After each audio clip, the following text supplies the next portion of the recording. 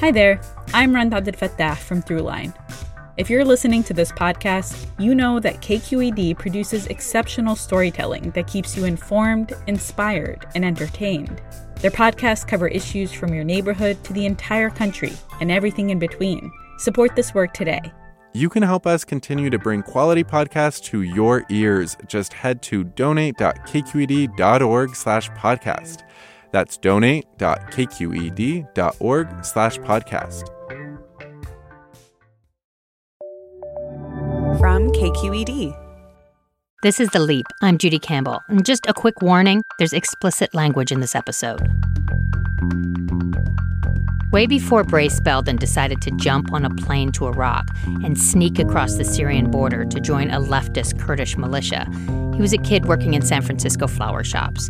Even then, he was a provocateur. But he'd be the first to admit that it used to be kind of silly. Getting in fights, getting drunk, making people mad, flicking people's hats off on the bus and stuff. Like the punk from that Star Trek movie where they go back in time, like the 80s. It's this classic scene. A scowling punk with an orange mohawk and dog collar is blasting his boombox on the bus. And Spock puts him out with a Vulcan nerve pinch. I was like that guy. Brace's childhood was pretty rough. His mother committed suicide when he was 6. He cycled through 5 high schools. By the time he was 18, he had a terrible addiction to heroin and meth. He got sober in his 20s. I've had a lot of sudden sort of canyons in my life, most of which caused by me, not all of them. And yeah, I've somehow been able to retain the same personality through all of it. And that personality, it has a lot of sides. He's always been funny, and there's the outrageous, irreverent bit, the troublemaker whose punk band War Crime pretended to be enthusiastically pro-war. But at the same time, he's always read like crazy, swallowed books, and researched everything he was interested in, which was a lot. He'd eventually work his way through reams of political texts and identify as a communist. But early on, Brace was swept up by the romance of the Spanish Civil War, sparked when he read For Whom the Bell Tolls, Hemingway writing about an American joining the war to fight fascism in the 1930s. From when I was like a teenager, reading about the international brigades in Spain and really just thinking of like idolizing these people, like that's like this selfless, especially the people who died. From all over the world, 40,000 volunteers organized by the Communist International came to fight for the Spanish Republic. This film clip celebrates the sacrifice of volunteers who came to defend Spain against Franco and the fascists who were trying to take over. Among them, more than 3,000 Americans, the Abraham Lincoln Brigade. A civilian army of liberals, socialists, and idealists who years later would all be branded as communists. His girlfriend, Jen Snyder, remembers one of their first dates when he talked and talked about the Lincoln Brigade. One of the reasons that I realized I wanted to be with him was because the way he talked about it with like such deep compassion and love was so incredible. We were, walking around. We used to just walk around the city all the time. And he was telling me about how these men would go over to Spain just to fight fascism and going over for this purpose greater than themselves. And most of them would not come back. The fascists won, but the anti-fascists had given the world an example of heroic resistance. And just how beautiful that is to just lay everything down for your principles. And it's just something he had never gotten to do. Like, I can't even imagine what a lonely communist existence he must have led. Brace says it was kind of a lonely communist existence then. He felt purposeless. He didn't know what to do with his big ideas. I don't want to say that I had no outlet because I did do political work, but it wasn't. Back then, it was sort of bleak. Obama was president. There wasn't a lot of fire behind domestic revolutionary causes. But then Brace began reading about something happening in northern Syria, a radical political experiment in a region called Rojava. You may not know about it. A lot of people don't. It started in 2012 in the chaos of the Syrian civil war. Kurdish people fighting for a homeland had begun living under their own unique bottom-up system of governance, founded on ideals of gender equality, freedom of religion, and environmentalism. It was inspired by an imprisoned Kurdish revolutionary leader, and also by the writings of an obscure Vermont socialist and political theorist. Some hailed it as the Rojava Revolution, reawakening the dashed utopian hopes of the Arab Spring. Leftists worldwide were entranced. For Brace, it was so exciting. Not communist, but maybe close enough. It was interesting because what they're doing hasn't been tried before, and that's also what appealed to me. I was like, well, I don't know, maybe it'll work. He wanted to see it and kept talking to Jen about it. I loved what he was saying, and I think I was imagining this, like, I don't even know, like, humanitarian work. You know, he kept talking about, like, oh, there's doctors there. And I was like, what if you're just definitely not a doctor and you actually don't have any, like, they don't need, like, someone to write copy for them or whatever, do they? If so, Brace couldn't figure it out. He couldn't find a humanitarian group looking for volunteers. But Rojava's militia was seeking recruits. It's called the YPG, and it's made up of men and women fighters defending Rojava. Rojava is surrounded by enemies. There's Turkey, which wants to quash an independent Kurdish movement, and ISIS, which was expanding its hold over the region. Brace had been following the militia in the news. They were really, like, extraordinary, especially the rescue of the Yazidis. This was about 4 years ago, and it didn't happen in Syria. It was in Iraq, where ISIS had taken over the town of Sinjar, killing thousands of Yazidis, an ethnic minority, and driving masses of refugees into the mountains to hide, violently pursued by ISIS. And the YPG and other Kurdish forces had come to protect them. Nearly 20,000 stranded Yazidi Iraqis were rescued from Mount Sinjar and taken to safety just over the Syrian-Iraqi border. And the Kurdish forces escorted them to safety. They had to break through this pretty thick line of ISIS to get there. I just thought it was really, like, it took a lot of guts, and it was really brave and nice of them to do. Nice. The way Brace sees it, this wasn't a land grab, a territorial move. These were people devoted to their principles, gender equity, religious freedom, that ISIS was the opposite of. They made a stand to protect the Yazidi from ISIS. Turns out there was a website for YPG International to help foreign volunteers join the militia. Brace reached out just to see what it was about. I just did it sort of like, well, I'll send them an email and see if they respond. And then 3 months later, they responded, and it sort of snowballed from there. The YPG asked volunteers to serve a 6-month tour. Brace was sent a questionnaire. He says it seemed designed to weed people out who wanted to go because they were itching to fight in a war. And at that point, the YPG International was under new management. There was a new commander, and they were trying to get more explicitly political people. Brace was that, but he wasn't a military guy or a fitness guy. I gotta run, you know? I hate running. What makes people put their lives on the line for a belief or an idea, something that doesn't affect them directly? When we think of people making decisions like this, we usually think of zealots, religious or political, people putting on blinders, narrowing their focus. But Brace isn't really that. He was intrigued by Rojava, excited by it, but skeptical, too, of the glowing reports coming from the left. But he was so curious. What kind of revolution is this? He wanted to see it. Joining YPG was the only way I could get there, the only way I could figure out to get there. But was it his battle to fight? Brace felt if he was going to have these Marxist-Leninist beliefs, at some point, he needed to act on them. That was really became the overriding thing. I was like, I feel like it's my duty. Of course, there's also a romance, an adventure to that, too, to the march of these comrades finding solidarity and purpose in war. He was thinking of those heroes of his in the Spanish Civil War, people who put their lives on the line to support their fellow revolutionaries. It represents this sort of like what as socialists we should be striving for, which is internationalism, like assisting, our fellow workers in other places and of course at home. And this fight, it looks similar to Spain in a lot of ways. A band of revolutionaries fighting against the ultimate conservative fascist-like force, ISIS. It was his chance to put his beliefs in action. The YPG emailed him a date to arrive, and Brace bought a plane ticket. But one of the problems of not having blinders on, it makes it harder to believe in your decision. I felt like it was just a dumb decision from the entire time, from like when I made the decision until now. No one could call it a smart decision, no matter how rosy your glasses are. So how does one prep for joining a foreign militia? Brace didn't know, so he bought a cheap backpack, borrowed some thermal underwear, and grappled with what he had decided to do. And I kept like sort of playing through the future and thinking like, okay, if I die, just like imagining what my feelings my partner would be having, or what she would go through, and what her days would be like after that, and how it would like really ruin her life and ruin a couple other people's. Not that I'm so great that it would ruin a lot of people's lives, but my family would ruin at least a year, and feeling just tremendously guilty about that, but I had to go through it because he had made the decision, but he was lying about it. He didn't tell Jen and his family that he was joining militia. He made up a story about going there to help with the radio station. He says he didn't want them to talk him out of it, and he didn't want them to worry. His last days before he left were hard, saying his goodbyes. It was like I was walking through like molasses or something. I was moving really slowly.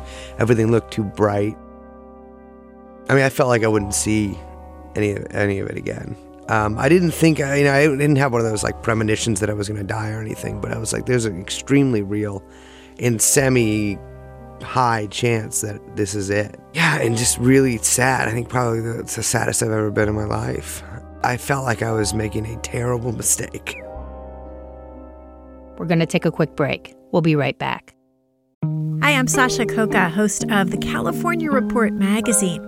Every week, we bring you stories about what connects us in the giant, diverse Golden State. Because what happens in California changes the world. I love this place. We were once seen as like the place to be, California. The land of milk and honey. That's where you go to Sunshine State, but we just have challenges right now. KQED's California Report magazine. New episodes drop every Friday, wherever you get your podcasts. Hey, it's Avery Trufelman, host of Articles of Interest, and I've got to say, I've been a fan of KQED ever since I was a little kid, and I would come out to San Francisco to visit my grandma. It was just what we'd always turn on every time we got in the car, every time we were making dinner and turning on the radio. It was always KQED.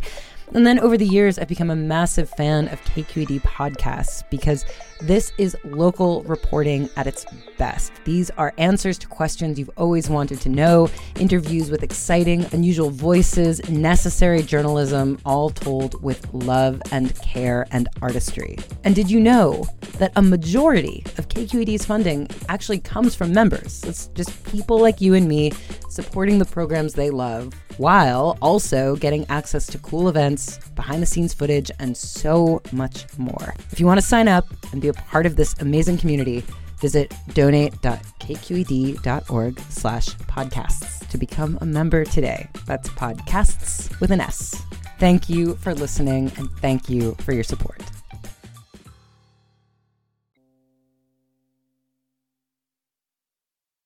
October of 2016. Brace was 27 years old. He flew to Iraq. Someone there would arrange for him to cross the border into Syria. And on the plane, his mood started to lift. I definitely felt a lot better, and it was like, all right, I'm locked into this. Whatever is going to happen is going to happen. And at that point, I did feel like a little happy and certainly excited. The only information he had was a number to call when he got to the airport.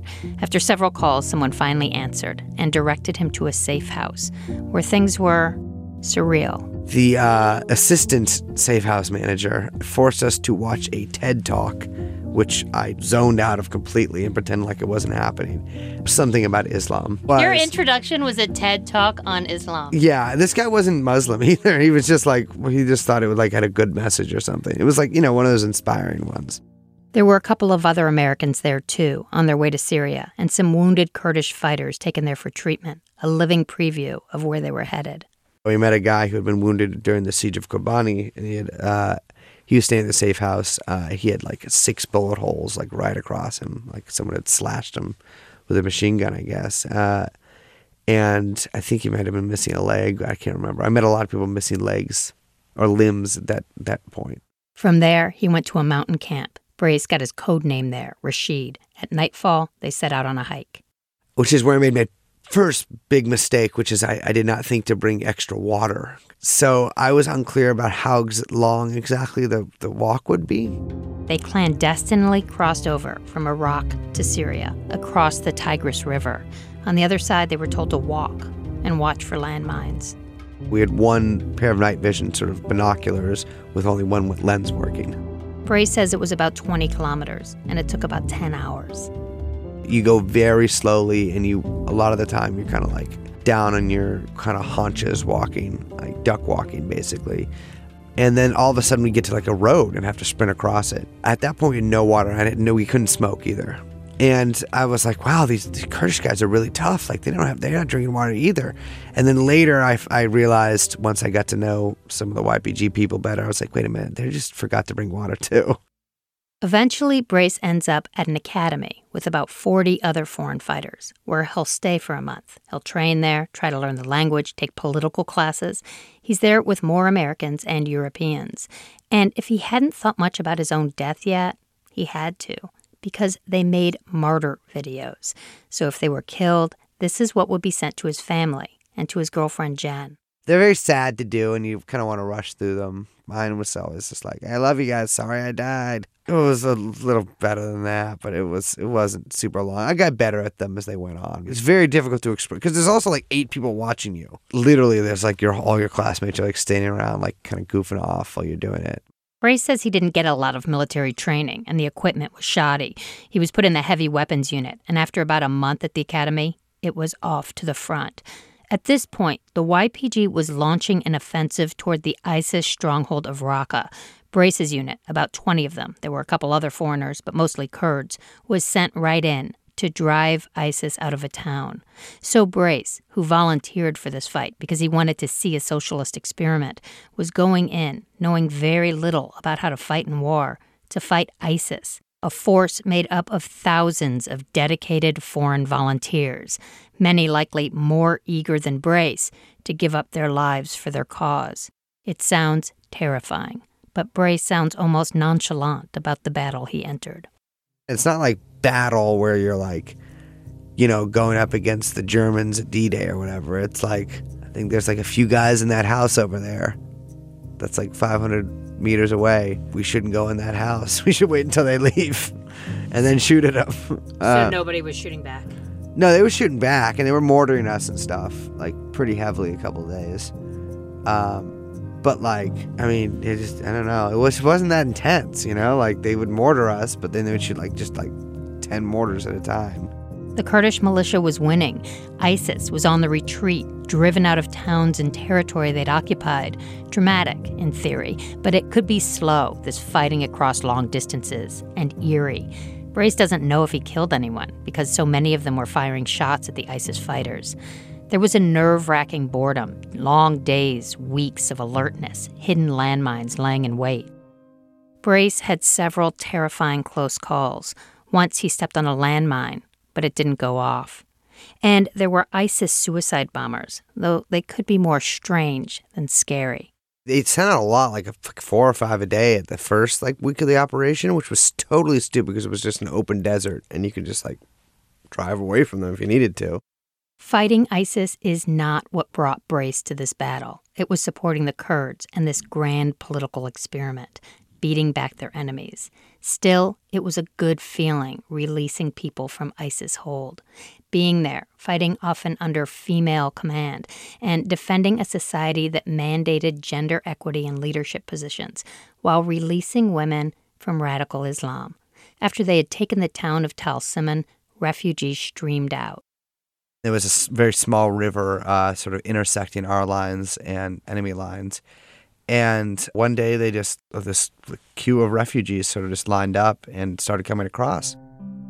Sometimes very touching and very beautiful. We saw a husband and a wife sort of run across holding hands. And I saw these women sort of tear off their veils and throw them into the water. And was, they were doing that la, la, la, la, la thing that people out there can do, which I cannot imitate. That was really cool. Meanwhile, back in San Francisco, Brace's girlfriend Jen was worried about intensified fighting in Syria, worried that Brace, who, remember, had lied to her and said he was working in a radio station, might be in danger. She scoured the internet for news of what was going on there, and she found a Russian TV clip and saw Brace, her boyfriend. He looks like the intellectual, lactose-intolerant, sweet guy that he is, But there he was. Coming out of a tank. with this other little Jewish kid with glasses too. And Brace was like talking about how he was like a soldier and he was like wearing a soldier's uniform and he was walking out of a tank. It took her a minute to realize what she was seeing, and when she did, she was so upset. She and Brace had been writing emails and could sometimes talk by phone. She demanded answers, and Brace said yes, he was fighting in a militia, and he hadn't told her because he didn't want to stress her out, because when he left, she had been working 14 hours a day running a campaign for a far-left city supervisor, but now she was very stressed out. Waiting for someone who might be dying any day is the worst experience. And I was really resentful about it for a really long time because it's not cool. She was so worried about Brace. I called the YPG at one point. I called them and I got through and they were going to go look for him. And then I heard from him. But I hadn't heard from him for like 4 days. You know, I don't even know how I got the guy's number. But she also understood what he was doing. It made sense that Brace was out there fighting for this cause. He was doing it because he, like, really cares. He wanted to, like, make the world better. He wanted to, like, stop evil, you know, and replace it with, like, something very beautiful. And then it got even weirder because something happened that neither of them expected. It had everything to do with Brace, who he was, but he wasn't in control of it or what it would become. Brace had become a celebrity. He was, like, everybody's favorite communist suddenly. Brace had been tweeting from Syria. A few examples. He posted a picture of himself in the rusty cabin of his patched-together battle wagon and tweeted, "Wow, this freaking taxi stinks." And, "Sorry I haven't tweeted. I've been," lowers shattered sunglasses, revealing empty, bleeding eye sockets, "killing ISIS guys." And this, "War changes you. 2 weeks ago I was an idealist. Now all I desire is Wi-Fi good enough for 30 seconds of Bang Bus." Yes, Bang Bus is reality TV porno. Brace wasn't the only person dispatching from the front, but he was the only one doing it like this. Some people would try to like do it like very seriously and be like diaries of like a war guy. But what am I going to do? Like I got diarrhea behind a donkey? And feels the need to tweet about it. Among a certain segment of the left, this killed. Brace's type of jokey, no-holds-barred internet presence, shifting between masturbation, leftist political analysis, diarrhea, skewering insults, was having its moment with the far left. It had amped up around the Bernie Sanders campaign, a movement self-named the dirtbag left, a spit in the eye to careful liberal centrism. And now, someone was doing this from Syria? I was just like, I don't know, I'm here now, but I still have like the same sense of humor. So I was like, I should be kind of more normal so I don't get in trouble if like YPG sees it, but I'm unable and like incapable of doing that. But he says for the most part, the YPG was fine with it. They liked the attention it was bringing to the cause. Brace had more than 30,000 people following his tweets. Rolling Stone wrote up a big spread on Americans fighting with the YPG, featuring him. Other media followed. I mean, obviously, I'm not fucking Rambo, and like I'm not, you know, I do not think that my presence was a military benefit to the Kurds.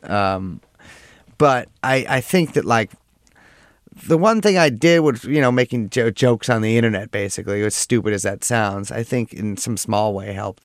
With the wider celebrity came critics. Was he making light of the devastating civil war, using this for his own personal adventure? Was he a privileged dilettante who could dip in and out at his whim?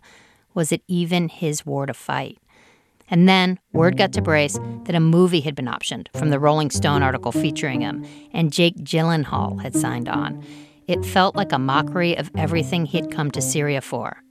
The Hollywood Reporter described it as a movie about a search for identity, the story of a ragtag team of American volunteers, socialists, and outcasts fighting, with Kurds, to beat ISIS and establish an anarchist collective amid the rubble of war.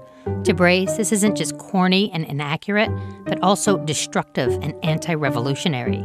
He came to Syria to support a social revolution. He ended up spoon-feeding Hollywood an imperialist buddy movie. I will do everything in my power to stop it. And my powers they may not be vast, but they can be very unconventional.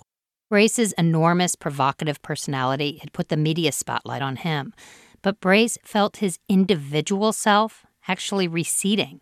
Being there, living with the militia, his ego, his wants and needs were becoming less important. They took a back seat, and he was happy about that. I couldn't have really known this going in, but yeah, I felt a whole, a part of something. Sort of suppress this individualism that I have, which of course still found a way to come out, like with me like making jokes on the internet and stuff.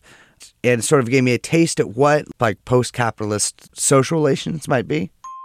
Because he was living with people who shared everything and didn't own things. And because through so many meetings and self-criticism sessions, sometimes with people who'd been fighting as communists for decades, they were learning to work together. Everything was, I guess, discussed, and we still got things done. And it was people from very different sort of political backgrounds, all from the left, but from very different, I guess, sort of tendencies within socialist movement. Brace had wanted to put theory to action when coming to Syria. It was one of the things that drove him there. The action that he craved wasn't on the battlefield. It was the nitty-gritty of political work, of trying to live in a social movement. Brace was on the front almost the entire time he was there. So the civilian society of Rojava, the way it functioned, what he had so desperately wanted to see, he barely got to see it. He only got to visit for a couple of days, and he pestered people with questions. That was really something to see. Like, I saw this like office where all these women were just positively yelling into these phones at people, like trying to coordinate the communes. And the fact that these people were like dedicated to communalizing things. Like there was people working 24 hours a day basically to make sure the communes worked, to open new communes, to train people to be able to work together in these sort of collectives. He was impressed by the dedication in the face of few resources. And he saw that in the military too. Not everyone, but with many. More committed people than I'd ever seen anywhere else in my life. And in this way, Brace found his own role. He noticed his class clown tendencies were helping bring people together, calm tensions in his unit. The diarrhea stuff went over great. And there's this kind of humor that he never would have thought would fly in a war zone, a Syrian war zone. And here it was, working. You'd think that like people who's like seen the destruction that ISIS has wrought wouldn't find it funny if you're like, I'm in ISIS.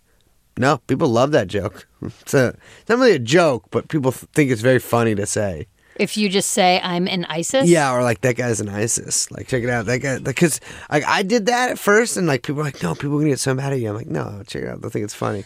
And they did. But then that kept happening. Like, other people would be like, hey, check it out. That guy's in ISIS. Like, they'd introduce their buddy and be like, yeah, it's my friend, like, you know, Ahmed. He's in ISIS.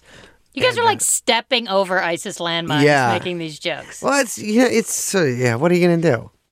Brace eventually learned the Kurdish language, mostly by struggling to land jokes. And that experience he'd been yearning for back in the States, he got it. Because I felt part of something, like we were all moving communally towards a sort of singular purpose. Obviously, that is a gross exaggeration of, I don't mean all, but most of the people I was immediately with.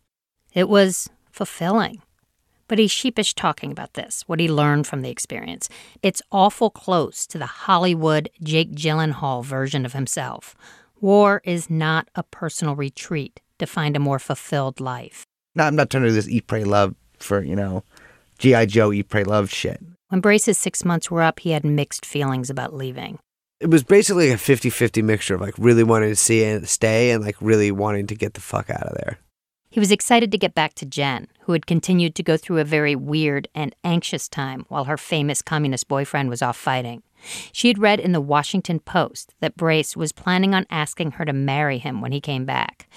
Brace expected he'd be asked a lot of questions at the airport, but he sailed through. Joining the YPG is not illegal in the U.S. Jen was at the airport waiting for him. And I spotted her and used my newfound sneaking skills to like go behind her and sneak up. Woo! And then I turned around, it was like some guy in this giant, weird scarf, and he's just like this furry, dirty scarf guy. And I'm like, It's like when your dad shaves his mustache and you're like, who the fuck are you? It all took some getting used to, for them both. It was like a great first day back. It's a little jarring later that it kicked in, I was kind of like fish out of water for a little while, actually. Had some little panicky moments a couple times. Just like so strange being back and like being around a lot of people. And like I think just kind of depression and like not knowing what I was doing next. Brace had lost friends in the battle when he was there. And after he returned home, as the YPG closed in on Raqqa and fighting intensified, more people died. My commander died like half my old fire team died. My good friend Chia died.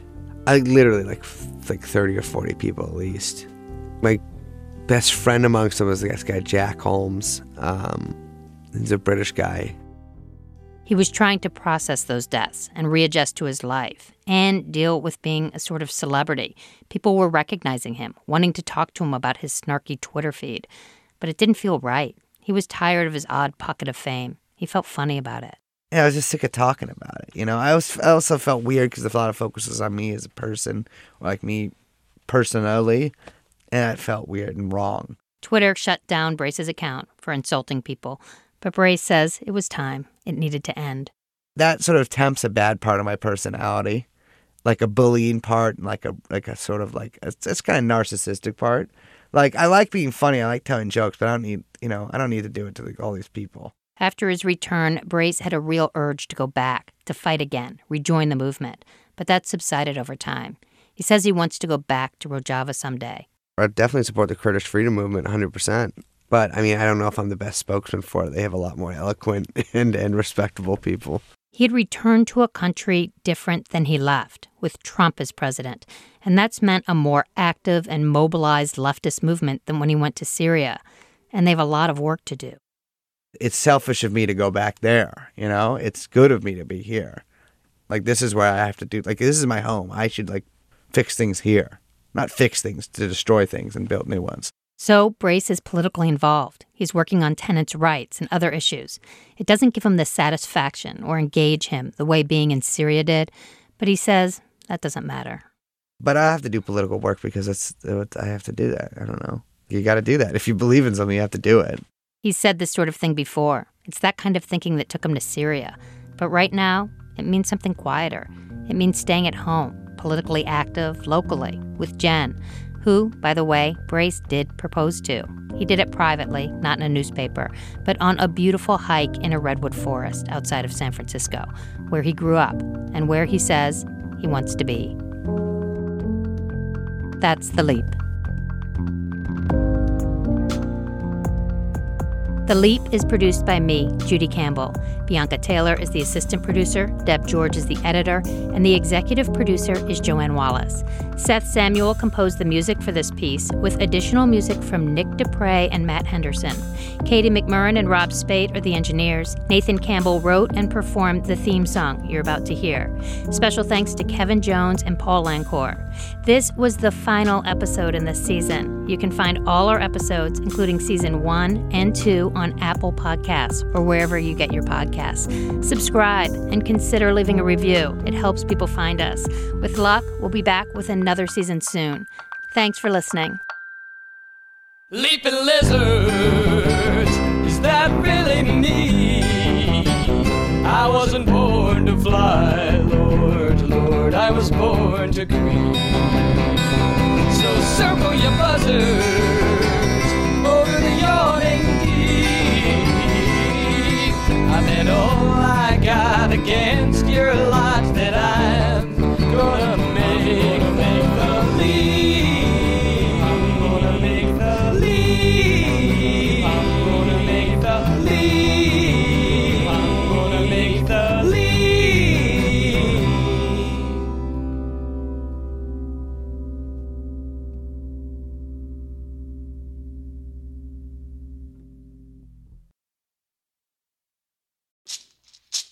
Hey, it's Glenn Washington from Snap Judgment, and if you love what you're hearing, and I know you love what you're hearing, please consider becoming a KQED member.